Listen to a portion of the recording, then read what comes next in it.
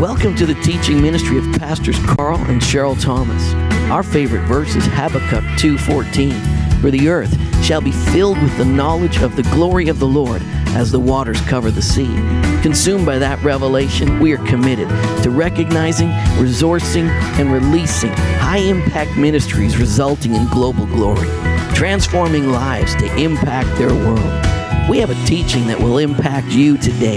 Now, let's get right into that word. Amen. So, chapter 15 of the book of Mark, I have used a whole lot of my time already on other stuff. So we're going to go through this massively fast. You ready? But for the kids, I wanted to start the sermon with this. I wanted to start with this right here. Next slide. Boom. So I got grandkids now. So I hadn't watched any Disney shows since, I think, Beauty and the Beast. And now I'm realizing I've missed a lot. So now I got to start watching all these things. You know, it's not bad, though. It's kind of fun going in it. But Olaf, what a great character, eh? I mean, Anna, she's frozen. You know, she's dying. And then he goes out and he gets her and he brings her in by the fire. And he makes a fire. And he's got this fire stoked up. And she starts to defrost. And she's like coming to herself. And all of a sudden she realizes, as much as this fire is restoring life to me, Olaf is a snowman, and he is literally giving his life so that I can have life. I mean, he's laying himself down. The snowman is pushing up his face. He's melting right there. But he wants Anna to be restored. He wants her to come back to life. He wants her to be healed again. And then Anna says, Olaf, she says, what are you doing? And Olaf said, some people are worth melting for. Isn't that awesome? I just went, that is so cool. Some people are worth melting for. Not everybody, but some people. Some people you kind of, I'll pass on that one. But aren't you glad that Jesus, he loved everybody? And Jesus laid down his life for everybody with God. Every single person is worth it. And, you know, that's what we're talking about today, because we're talking about the crucifixion. We're talking about how God himself came and laid down his life. The crucifixion. I love this passage by Max Lucado out of his book, 6 Hours, One Friday. He says, the cross. What is the cross? He said, the cross. It rests in the timeline of history like a compelling diamond. Its strategy summons all sufferers. It is absurdity attracts all critics. Its hope lures all searchers. My, what a piece of wood. History has idolized it and despised it, gold-plated it and burned it, worn it and trashed it. History has done everything to it but ignore it. That's the one option that the cross does not offer. No one can ignore it. You can't ignore a piece of lumber that suspends the greatest claim in history, a crucified carpenter claiming that he is God on earth. Its bottom line is sobering. It's the account. If this account is true, if it is history, it is history's hinge. It's history's hinge. Did I mess up that line a little bit? If it is true, it's history's hinge. If it's true, and it is true, history and everything in history hinges on the cross. The Gospels, every one of the Gospels, they all point to and they all hinge on the cross. It hinges on the cross. Period. It hinges on the cross. Period. If it doesn't hinge on the cross, it's history's greatest hoax. We're talking about the cross of Jesus Christ today, and the cross is a big deal. They're on their way to Jerusalem. We talked about the journey from Galilee to Jerusalem in Mark 10, 33 and 34. Jesus said to them, behold, we're going to Jerusalem, and the Son of Man, meaning him, will be betrayed to the chief priests and the scribes, and they will condemn him to death and deliver him to the Gentiles. They will mock him and scourge him and spit on him and kill him, and on the third day he will rise again. Jesus straight up told them exactly what was going to go on. I think some of them got it. I think some of them had a loose understanding of maybe what was going on, but most of them didn't have a clue. Most of them were shocked by the cross, but I think there were a few, maybe even Joseph of Arimathea heard it, maybe even Martha and Mary, when they were talking to Jesus, maybe they understood, you are the resurrection and the life. Maybe some people actually heard him. He told them well ahead of time, several times, exactly what is going to go down, but there were still many who thought he was going to set up a kingdom that was on earth. something that was going to happen, that he would usurp and replace Rome. So they were devastated when they saw Rome murder him and destroy him. But the cross is a powerful, powerful thing. On Palm Sunday, when he came in on Palm Sunday, you had Jesus on a donkey coming in the east gate, but on the same day you had Pilate with regalia, with an army, with a massive, the greatest force of war and destruction and violence in the earth. He came with the banners, with the golden eagle. He came with a legion of people, and boom, he was coming in the other gate. You had Jesus, the King of Kings, on a donkey coming in one gate, and you had a manifestation of Rome and all of its violence was coming in the other side of the city. This is what's going on. We're setting up for this massive confrontation because between the powers of this world and the powers of Almighty God. So this is an interesting time. What we're reading right now, where we are in the book of Mark, is an interesting place. So they betrayed. He was betrayed by Judas. He was taken, and the scribes and Pharisees, they tried him, but they knew we can't kill him. Only Rome can kill him. So they took him over to Pilate, and they had a case that they shared with Pilate, and they said, we want you to kill this guy, and here's why. So they took him over to Pilate, and Pilate had him in, brought him in, but Pilate really wasn't impressed. Pilate was like, Pilate's like, so this is it?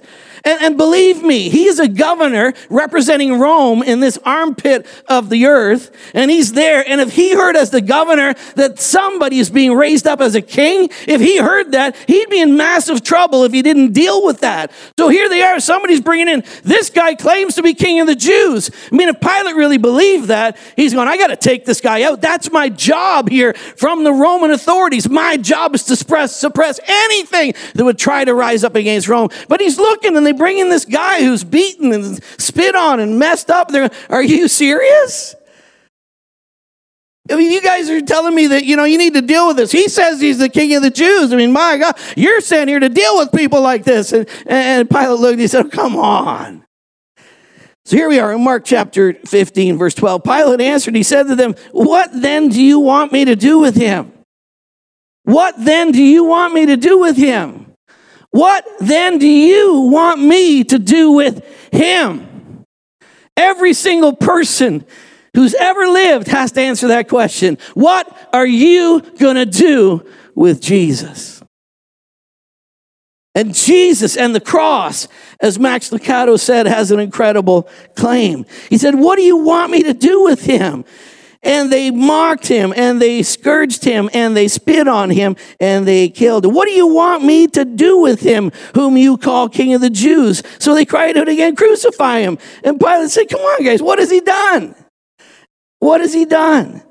But they cried out all the more, crucify him. So Pilate, wanting to gratify the crowd, pleased them. And he comes out and he said, look, I got Barabbas. He's trying everything he can do to let this guy go, because he says, this guy is clearly innocent. This guy is clearly not a threat. And he's questioning Jesus. Jesus won't even answer. Probably the first time that Pilate would question somebody, and they didn't grovel and beg for mercy, but they questioned Jesus, said, are you really, like, you're the king of the Jews? He said, it is as you've said. And Jesus, not intimidated, not moved, completely secure in who he was, not groveling. Pilate can't believe that this guy's not begging for his life.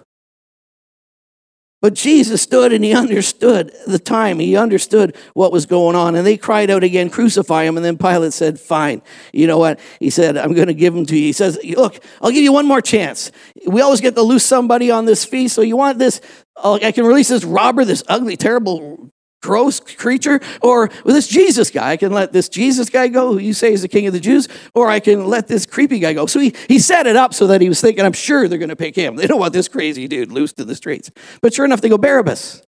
And the same group of people who said, blessed art thou who comes in the name of the Lord, the same group of people who said, he's the Messiah, 4 or 5 days later are going, kill him. It's like the people last week who thought I preached good. This week, they're not interested. People are fickle, aren't they? Man, it's tough. But here it is. So they take him and they crucify him. They crucify him. 1 Peter 2:24 says, he who bore our sins in his own body on the tree, that we, having died to sin, might live for righteousness, by whose stripes we are healed. When Jesus was taken out and scourged, that means he was whipped, and they would whip you 40 times less one, which is 39. Now, I don't know for sure. I've tried to research it, but many have said that all diseases are rooted in one of 39 roots. There's one of 39 roots for disease. And you see, it says, by his stripes. And you see, when they would whip your back with the cat of nine tails, it had stones in it and glass in it. And I mean, they knew how to do this. They were professional, violent torturers. And they would whip that back, and they would go across it in such a way, like they would literally pull his back. They would tie him to a post and pull his back tight, so his back was nice and tight. And then they would whoosh across the back, and then they would tear the flesh right out. Like they would whip so that glass and stone would dig in, and then go. It wasn't just a whack; it was a thrash across the back to insert those instruments of pain, to tear the flesh right off his body, until after 39 strokes, his bones were completely exposed and tissue was pulled from all around his abdomen. 60% of people who were scourged died. Only 4 out of 10 even made it through this. So when they brought him back out of that, they would do that. They would beat you like this, because if you didn't make that, so be it.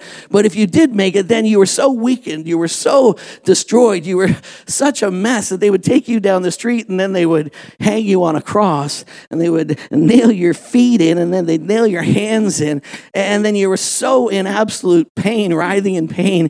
And what's happening is you were suffocating. Water is beginning to fill your lungs, and you can't breathe. So here's the joy. You get to push on your feet. Where you're through your ankles, they've just nailed this massive spike, and you would push on that and gasp for breath trying to stay alive. And they used to love doing that, because look, this is what happens to people who defy Rome.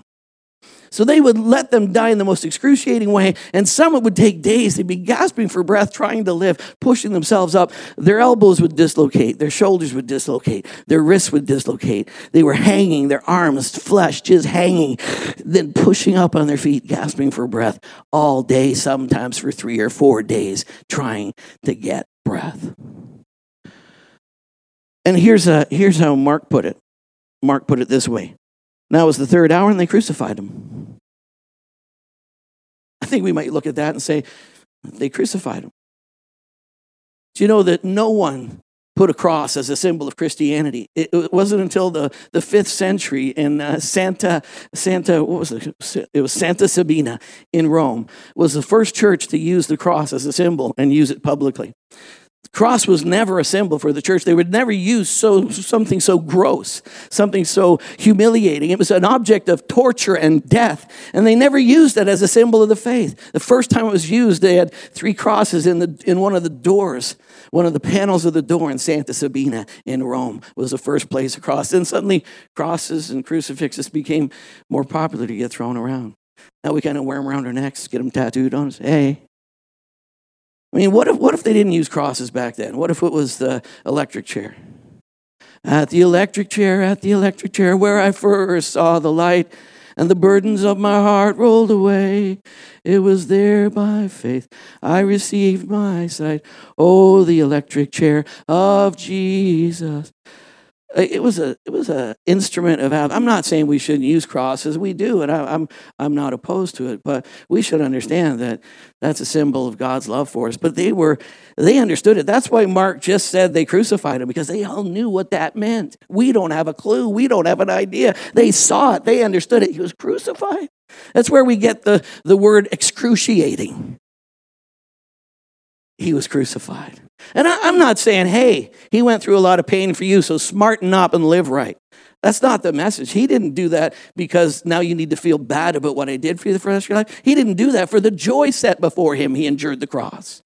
He didn't say, I'm going to do something terrible so you'll forever remember, look what I did for you, and I'm going to hold this against you every time you screw up. That's not what it's about. That's not what the gospel is about. He went through what happened to be the most gruesome thing of that day. He was not killed by God. God didn't take his life. The Romans killed him, and the religious leaders of the day knew that they'd be the agents to do it. But here's the beautiful mystery. By his stripes, you are healed. He took all of your sin in his body. I want to show you a picture. I got a picture. Can I show you a picture? Now, in that picture, it actually, if you look at it, it's you may not be able to see it, but it says, I love the kids, and it says, I love you, Lil. I love the kids, and I love you, Lil. Now, this is a guy named John Phipps. He was 44 years old, January 26, 2013. He was on the Metrolink train going into L.A. A guy who had parked his SUV on the track, and he decided he was going to commit suicide by letting the Metrolink train hit him. And instead, the train hit his SUV, went off the track, and had a head-on collision with a train coming the other way. 200 people were gravely hurt, and 11 people died. And John Phipps was one of those guys who thought he was going to die. Within feet of him, there were people who were already dead, and he was under heaps and heaps of rubble. But there he was. He touched the back of his head, and he said, wow, I might bleed out. I'm bleeding really, really bad. And he thought, I may not see my family again. I may not see the people I love. So he decided to take his own blood and write beside him on the back of that chair. He decided to write, I love you, kids, and I love you, Lil. And in his own blood, he wrote a love letter. And his wife said, Hallmark cards will never do anything with this. It says it was moving, it was thoughtful, and it was chilling at the same time. A rescue worker who found him said, I want to take this chair and give it to the family, but they used it in court because the guy who parked on the track got charged with murder of all those people. But at the news conference, he said, my only thoughts at this point was I have to get this to the kids. He says, I've seen some gruesome things on the job, but this one moved me. This one moved me. I want to tell you that's a neat story, interesting story. But you know what the cross is all about? The cross is all about that God in his own blood wrote a love story to you. In his own blood, he said, I'm going to take your sin, I'm going to take your brokenness, I'm going to take your pain forever. True story. True story. So God in his own blood, Colossians 1:20 says, by him I am reconciled, and I have reconciled all things. By him he has reconciled all things to himself, whether things on earth or things in heaven. He has made peace through the blood of his cross. So the cross is a big, big deal. I want to quickly just take a look at a few people, all right? There's four things I want to see. There were some foolish people, there was a favored person, there were some faithful people, and there's some forgiven people. And at the cross, you have to make a response. And here's the question. The question is, what are you going to do with Jesus? Just like Pilate cried out, he says, what am I supposed to do with him? I want to tell you what you're supposed to do with him. You're supposed to embrace him right now. No matter what's happening in your life right now, no matter how bleak you think it is, that he wrote this love story to you in his blood means you're going to get through it okay. It says everything is going to be fine. And he wrote a covenant with you in his own blood, and you're going to be okay. So, first one, foolish at the cross. 1 Corinthians 1:18 says, the message of the cross is foolishness to those who are perishing. Most people say, how through that could I be set free? Come on, what a weird story. God would die for me? Yes, it's foolishness to them. But those who receive him, it's eternal life. It's forever life. But there's foolish people out there. It would be a foolish thing to say that God didn't care for me and die for me. In fact, the Bible says that. Psalm 14:1 says, a fool says in his heart, there is no God.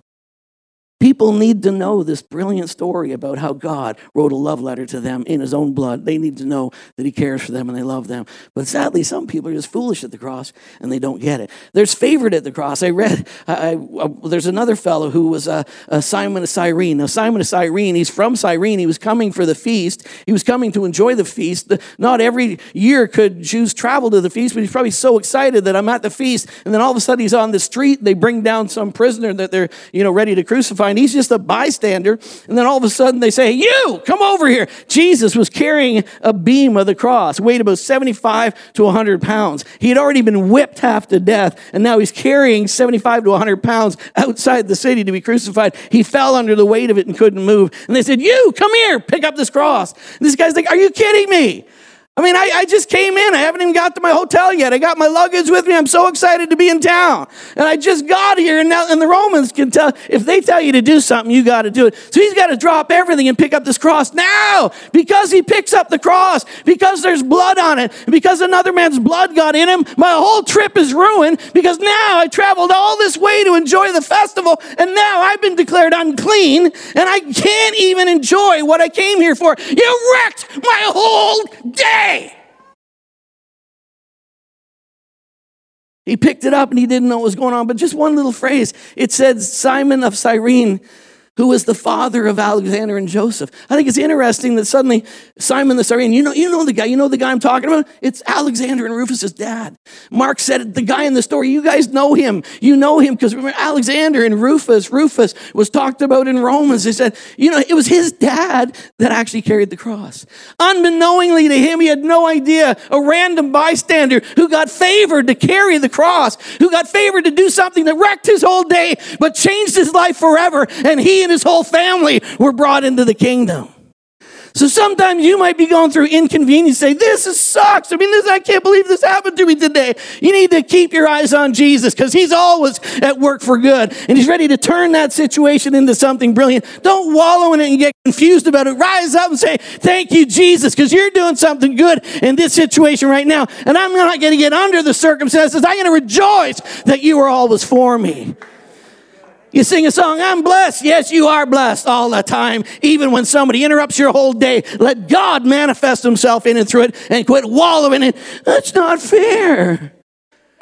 Thank you very much. Favored at the cross, faithful at the cross. I talked about Joseph of Arimathea, where he had an opportunity to come out and be faithful. And he got engaged. And at the cross, it brought him out and he showed up. And he manifests his faith in the coming kingdom of God. That's number 3. You got to go to number 4, forgiven at the cross. Because there was a centurion at the cross. And the centurion, it says that Jesus cried out. You could, these people are like you're literally, your bones are falling, your shoulders, your arms, everything dislocated. And he can't even breathe. But somehow he pushes himself up for one last, it is finished.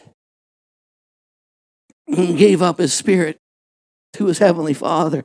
And so the centurion looked up when he said that, and the centurion said, surely this is the Son of God. Now, a centurion is somebody who was the head of 100 soldiers. He's a centurion. You see, all the soldiers had their feathers going this way. A centurion had his feathers going that way. So you could tell the difference. But a centurion, he ran 100 men. He governed 100 men. They say it was probably about 2,500 soldiers that were there with Pilate. So in that whole region, at any one time, there would have been 25 centurions. And there was one centurion who came to Jesus and said, I got a servant who needs to be made well. And Jesus said, well, I'll come. And he said, you don't have to come. If you are who you say you are, if you've got all the authority you say you got to do, I understand authority. I got men under me. If I tell them to do it, they do it. So if you got authority over all things, even sickness and disease, you just command it to go if you are the big fella, and I believe it'll be gone. And Jesus went, whoa! I have never seen such great faith in all of Israel. Could it have been that there was this guy who was assigned to make sure Jesus died? Could it have been this guy who says, I know he's the Son because he healed my servant. I've seen his miraculous works. Or was it just one of the other 25 guys who heard from his friend what this man had done, and he was assigned here, and he looked up and he saw him raise up and cry with a great big shout, paid in full. To every work of the devil, to everything that sin had caused, all the brokenness of the earth, Jesus raised up and said, it's done. It's paid in full. Freedom, liberty comes to my whole creation. Then he looked up and he said, surely this is the Son of God. There were some people that were forgiven at the cross. I'm coming to a close. You ready? I got one picture for you right here. It's a picture there. Isn't that a great picture? How many remember who that guy was? I got his name there, so you know. Ernest Borgnine. Good old Ernest Borgnine. So in 1977, they did Jesus of Nazareth. It's like a 3-4 hour film, pretty good. Go watch it this afternoon. So, but here's what he did. When he was doing the film and the scene that he had to do this scene. He was the centurion at the cross, and he had to say, surely he is the Son of God. But now they didn't have the guy on the cross. They didn't have the Jesus. It was just his scene, and then it was all the cameras were on him and lighting and everything, and then he had to get into this story. But all he had is they put an X up above him in the lights so that he could have something to look at. And he says, gee, I'm not getting into it. He said, could somebody get out that gospel story and start to read it to me? So they started to read to him the accounts. They started to read it to him, and they started filming, and he was looking at it. And he said, as he began to look at it, all of a sudden, he says, I don't know if it really happened, whether it was a trance or a vision. I'm not sure what happened, but Jesus appeared. I could see his nail-scarred brow. I could see the sweat coming down his face and his tears. I could see the blood. And I saw Jesus, and he's looking at me with affection, and he's looking at me with love. And it says, Ernest Borgnine, as he looked at that, he got caught in it, and he just began to explode into tears. And he said, I got lost in the whole moment. I wasn't sure what was going on. He says, the next thing I heard was, cut, cut. And the director said, cut. And I kind of pulled out of it, and I looked around, and he says, the whole set, everyone with me, Anne Bancroft, all these big actors, they were all tears pouring out their eyes. And he began to share with them what happened. He says, I don't know if they saw what I saw, but he says, I turned to look back up, and there was only an X. But here's what he said. Look, you put that quote back up for me. He said, as the centurion I learned 2,000 years ago, I too have found that you simply cannot come close to Jesus without being changed. And Ernest Borgnine, it's written, and he's testified, he says, that experience completely transformed my life. He said, I have never been the same since then. He said, I've been a better person. I've been careful to live a life. He says, but it's all happened because of that experience that I had with Jesus. I was personally impacted by him, and my encounter with him changed my life forever. What are you going to do? What are you going to do with him? Pilate said, what am I supposed to do with him? I want to know, what are you going to do with him? You know, maybe you've been believers all your life and all that. I want you to be impacted by him today. In the midst of all of this nonsense, I don't want your eyes to be on what's happening in the world. I want your eyes to be on him. I want you to know that his blood that was written for you, by his stripes you are healed. His blood that was shared for you obliterated everything off you. One more scripture. Which one is it? Show me that last scripture. It says, Christ suffered for our sins once and for all time. He suffered for all our sins, suffered for our sins once for all. He never sinned, but he died for sins to bring you safely home to God. Come on, why don't you stand with me? The whole story, the whole book of Mark, it climaxes here where God came and dealt with every bit of brokenness in humanity once and for all. And he's done it for you. It's real today. It's tangible today. If you're a believer, you got to appropriate. He didn't just want to get you to heaven. I mean, the next good thing to happen to you isn't that you get to go to heaven. It's heaven has come to you. The transforming power of God has come to touch your life. You now are a living, breathing vehicle of God now to minister his grace and peace to the earth. He's brought you into his family to communicate his loving kindness. Now listen, you bow your heads. Believers are praying. You're all praying. Online, just if you're listening, listen. Just bow your head. Hear me. If you've never accepted him as your Savior, never received this incredible act of love to you, you've never responded to the love story that was written in his own blood. He did all of this. All of this was done so that he could give you absolute access to the family of God so that you can come on home. Come on home. So maybe you're here today in this building right now. I don't know all of you. Maybe you wandered in. Oh, look, a church open. You know, you're here today. Maybe your life got interrupted and you're here today. Maybe you're living in a contradiction and you're here today. I tell you, God is for you. We sang it, you're blessed, he's for you. But listen, if you want to receive Jesus right now, say, come into my life, whether it's online or whether it's here in the house, I want to count to 3. I do that just so you know it's time. But at 3, would you put up your hand because I want to pray with you. You ready? All across. 1, 2, 3. Just put your hand up very high right now and say, I'm here today, Pastor. Pray for me. If you've been watching online and you're saying, hey, I hear that. I hear an invitation to come on home. I want to come on home. Well, we're all going to pray with you right now. Just say this prayer with me. Just say, Lord Jesus, thank you for what you've done for me. I believe that you have made a way for me to be restored to my Father. So I receive you as my Lord and as my Savior.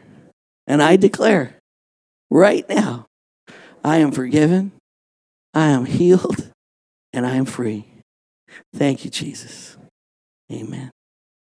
You know, if you did that for the first time online, on our front page, web page, there's a VIP pass. You can push a button. Somebody's ready to pay for you. You can fill out a contact sheet, contact list, and we want to communicate with you. So if you're a new person even online, fill out the contact sheet so we can correspond with you. And thank you so much for being with us today. Let me pray for you.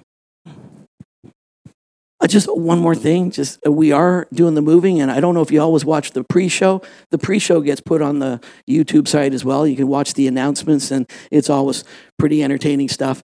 But there is a new tab. We got 7 tabs on our website, but there's now 8. And then the 8th, it says We Are Moving. And the We Are Moving tab, we're going to update what's going on with us and any new things that are happening. We're going to update things for you to pray about and engage with us about. Because how many want to know where we're going? I know I do. So we're figuring that out together. This isn't me moving. This isn't the leadership team moving. It's us as a whole church moving to something. We believe God is opening a door for us to intentionally move into something bigger and broader. And it may be more than one thing. It may be several things. But we want to keep you abreast of that. So instead of calling or trying to track me down, you can click there. I don't mind you calling and tracking me down. I got nothing else to do. But we'd love to do that. All right? So let me pray for you. Heavenly Father, we bless you. We love you. We just thank you for your kindness and goodness to us. I pray even for this story, this revelation of the cross, that you would let it sink deep in each of our hearts.